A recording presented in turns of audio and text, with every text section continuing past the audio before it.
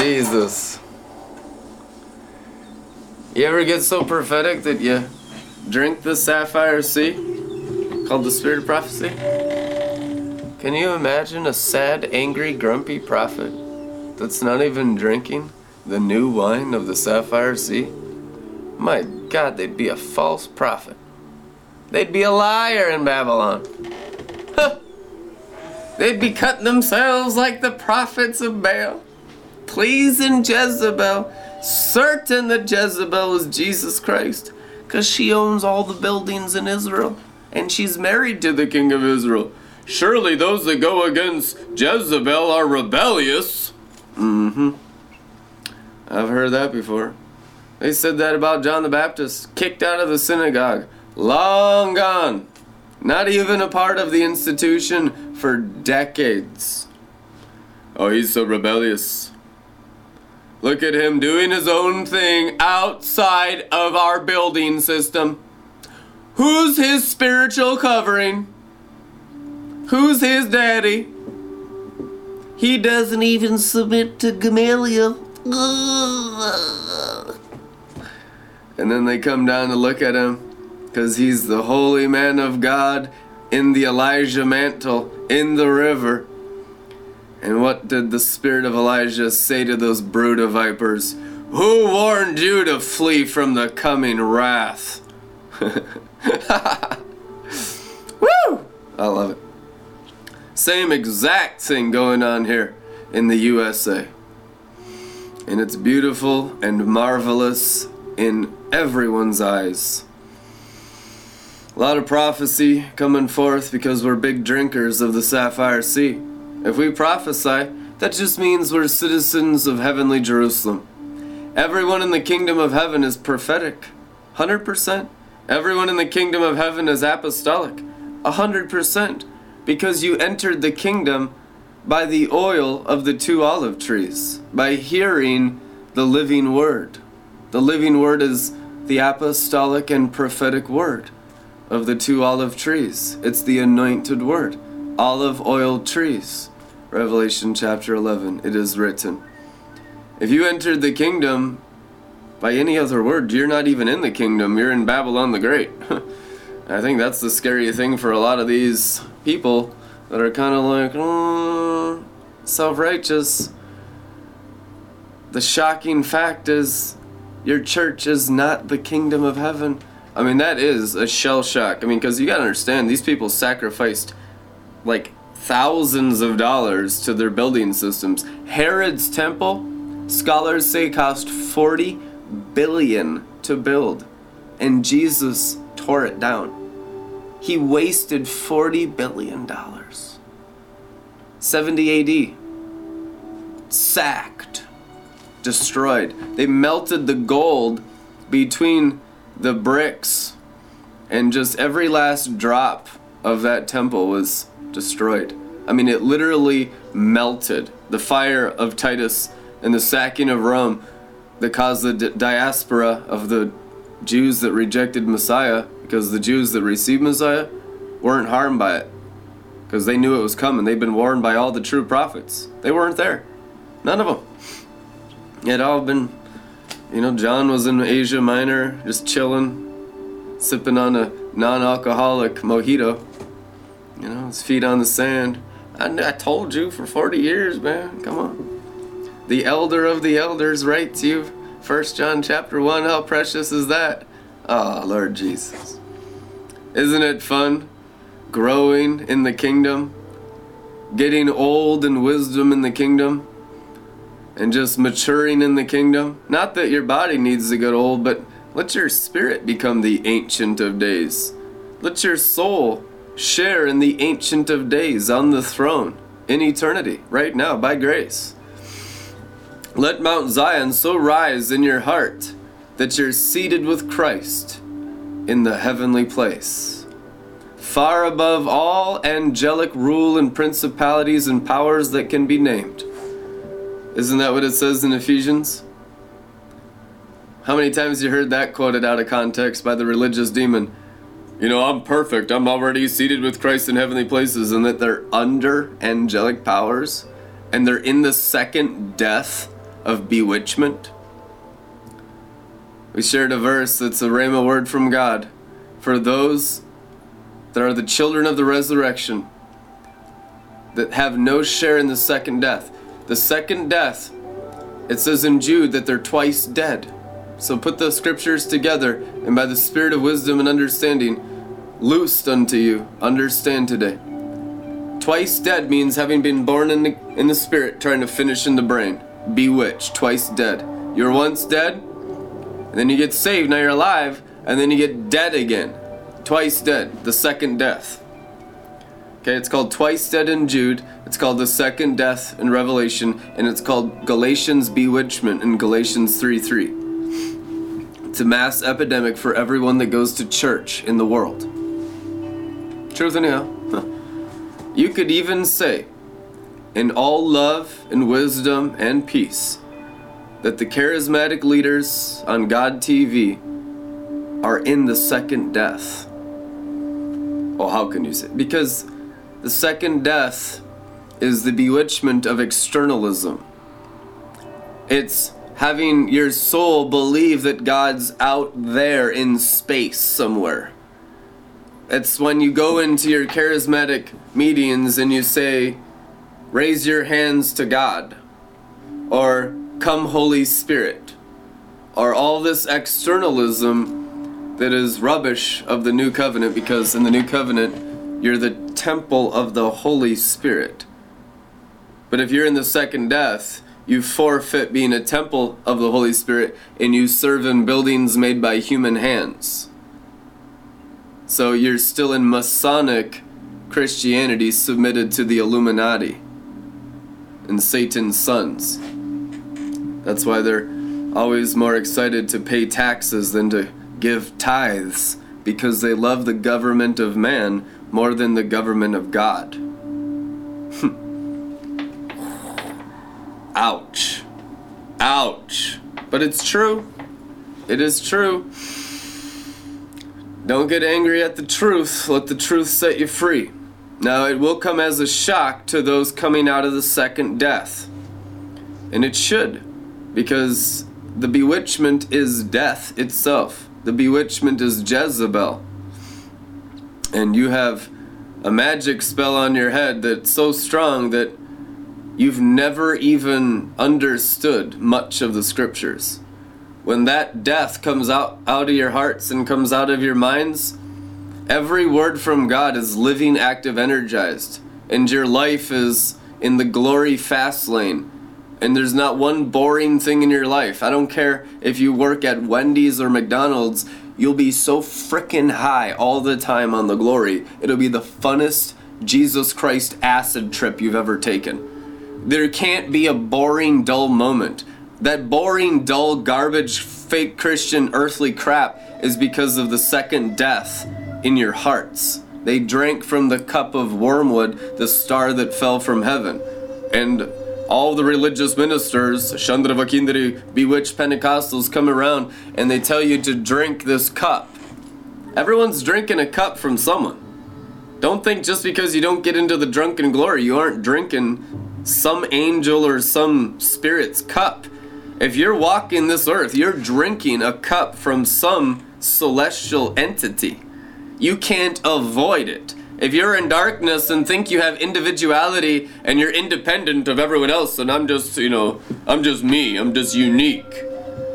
You're the dumbest person down here if you think that. Satan's got you under lock and key if you think you're unique and I don't have to drink anyone's cup. I got my own cup. Woo! I've seen rebels like that. I've seen people like that. And they're like, I'm my own deity, I'm my own God. Satan loves that. And I've seen demons come out of these people. I've seen the weeping and gnashing of teeth, dealing with that Cain pride in their brain, like they're independent of God and independent of man. There's no independence from your neighbor. Every action you take is a pebble in the pond. You like that? Confucius say, it's a pebble in the pond. And it's a ripple effect and it touches your neighbor. Very, very Buddhist concept. Hey, it's true. Paul used paganism to relate to them in Athens. I see you are very religious and have a idol to an unknown god. Happy Halloween. You're serving Lucifer. Bam. Oh wait, no, Lucifer is Jesus, the bright morning star. Whoa. What did he say? I mean, it really is about the heart, because you can use language for anything. If you're in the soul, you can use language to twist anything. Leviathan is the word twister. He can twist all English language, every scripture, and it can sound so sound doctrine, but it come right out of the fallen angel's mouth. Come right out of the Antichrist's mouth, right out of the frog's mouth. Right out of the false prophet's mouth. Until you begin to see the heart and the 7 eyes illuminated by the Messiah and his anointing oil of grace in the heart, you'll always be bewitched in the sands of the soul. Because you're building on shifting sand. You're building the Tower of Babel. Someone more sophisticated, someone that can please your little idolatrous will, can come around, be a little shinier, and meet your selfish need and take you hostage. Until you see the heart, whatever demon or devil necessary in the kingdom of hell will take you hostage. A temptation will come. It's just a matter of time. I have watched millions go into captivity since being in full-time ministry. Thinking I'm a nut job, thinking I'm crazy, I'm just telling you the truth. And then there it happens. Another demonstration. Season after season, every season for 12 years. We've watched it. We told you, you're going to serve God or you're going to serve Satan, but there's no gray area. The gray area is you thinking you're independent of one or the other. Lukewarm, spit out of his mouth. And if you're spit out of his mouth, the only option other than his mouth is Satan's tail. Bondage in the starlight of the fallen angels in your brain, living an animal humanistic life even after tasting the glory of God. Even after token the glory of God. And once being in the drunken glory, I have watched thousands go back into captivity. Because it wasn't in the heart. It was still in their head. They had no foundation. They weren't willing to sacrifice their heart. They still wanted to live a life for themselves. That's what idolatry is. When you're not willing to surrender to Jesus, you think it's all fake and still about you. You're a Babylonian Christian. Now it's time to be a Zion kingdom Christian. Enter the kingdom like little children, realizing everything you thought you knew in the sand of the soul was shifting sands and the Tower of Babel nonsense. The solid rock is built by Christ alone. Unless the Holy Spirit builds the house upon your bowels of compassion, the laborers labor in vain. 1 John 3. The bowels of compassion. And the more your bowels of compassion are built, the brighter your heart shines in Shekinah glory, which is the burning of the 7 spirits of God in your heart, the bright and morning star. I am the roots of David and the bright morning star. Revelation 22, Jesus Christ, red letters. I am the roots of David, which brings in all the Father's oil into the stomach. Amen. Bowels of compassion, rich treasury of glory, birthing the divine child, the divine sperm being pregnant. These are all scriptures. Hello? Anybody waking up? And it comes through your heart. That's the bright morning star. Roots of David in the stomach. Bring the fresh oil from the Father and bring it into the heart.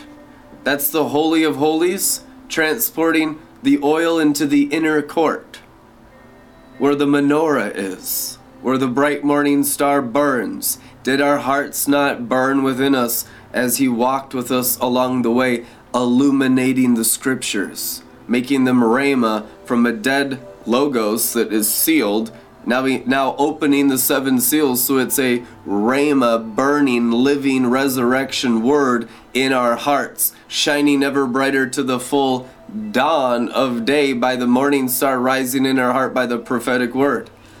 Amen. I kind of want to end it right there, because that is the end of the matter. Our day is dawning because the morning star has risen in our heart by the prophetic word. We have allowed the roots of David to take over us. And we've been tempted every day to get bitter. I mean, you guys, I know I hear your stories all the time.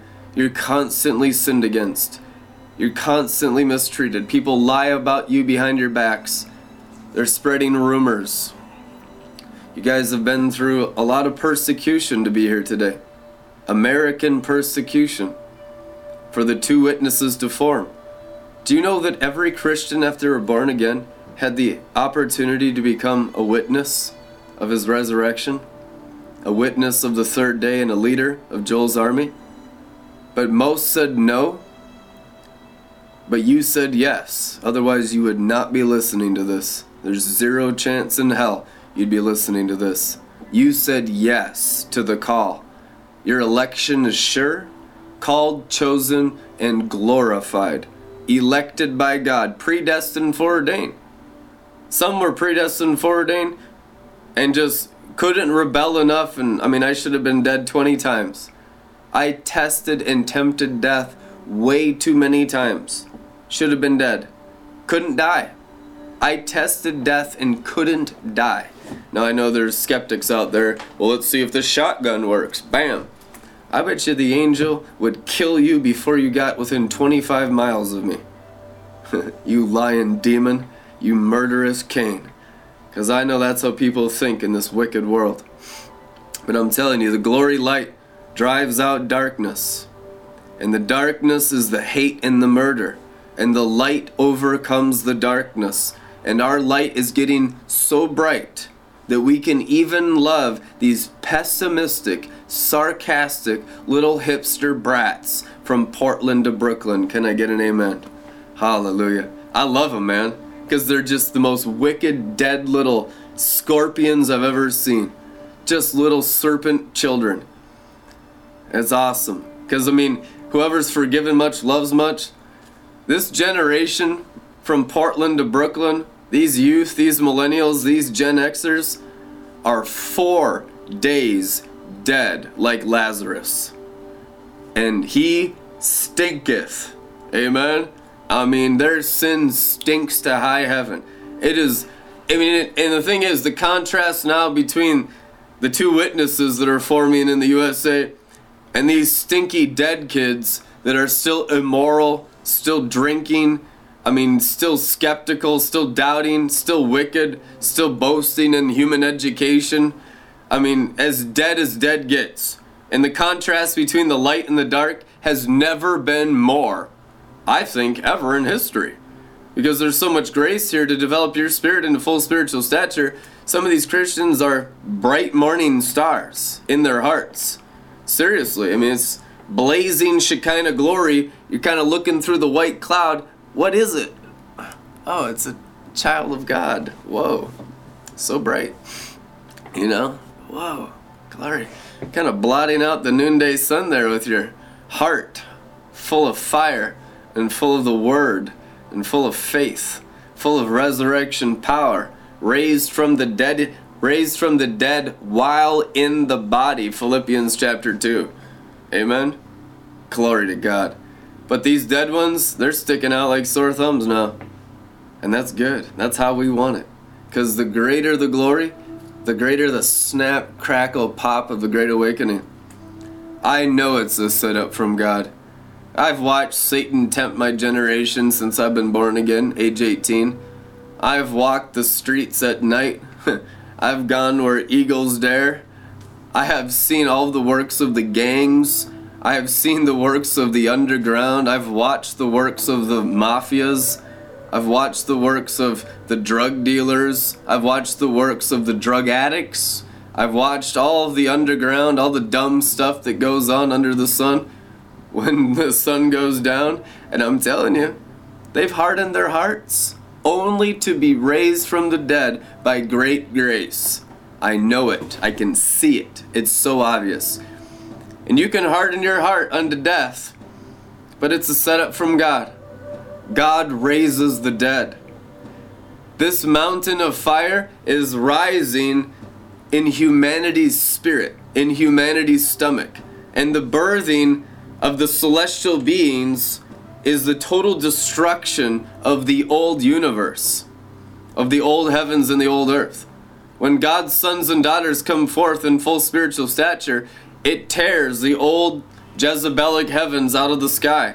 There'll be a new sky where the anointing reigns. There'll be a new earth. And the air will be full of love instead of competition, envy, lust, and strife and death. The air will be sweet. You'll walk out of your house and you'll get drunk by just breathing. And some people already are. I watch people get high around me just by breathing every day. For years, many years. Outbursts of laughter, uncontrollable joy amongst total strangers just because they're breathing the same air as me. For years, 10 years, we've been in the drunken glory. But it's intensifying. God visited the earth and intoxicated it. Intoxicate its valleys, Lord. The deadest places. Resurrection life fill the valleys of the earth. The mountains, they'll come later. The rich live in the mountains. The poor live in the valleys. Preach the gospel to the poor. Hallelujah. It is written. And even if you got a little money in your bank account, you can still be pakuda, in Greek, poor of heart, which means thirsty for the new covenant. Because we go from glory to glory. Hallelujah. There's no shame in being rich. Jesus had rich friends. He did.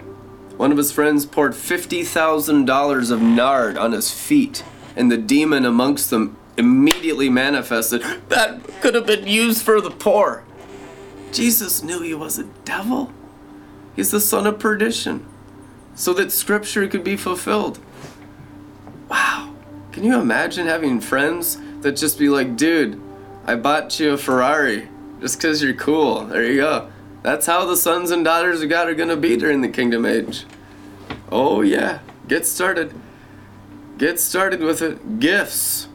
There is 144,000 Israelites here. They'll be formed. That will be like the two witnesses in the fullness of Moses and Elijah on the top of Mount Zion.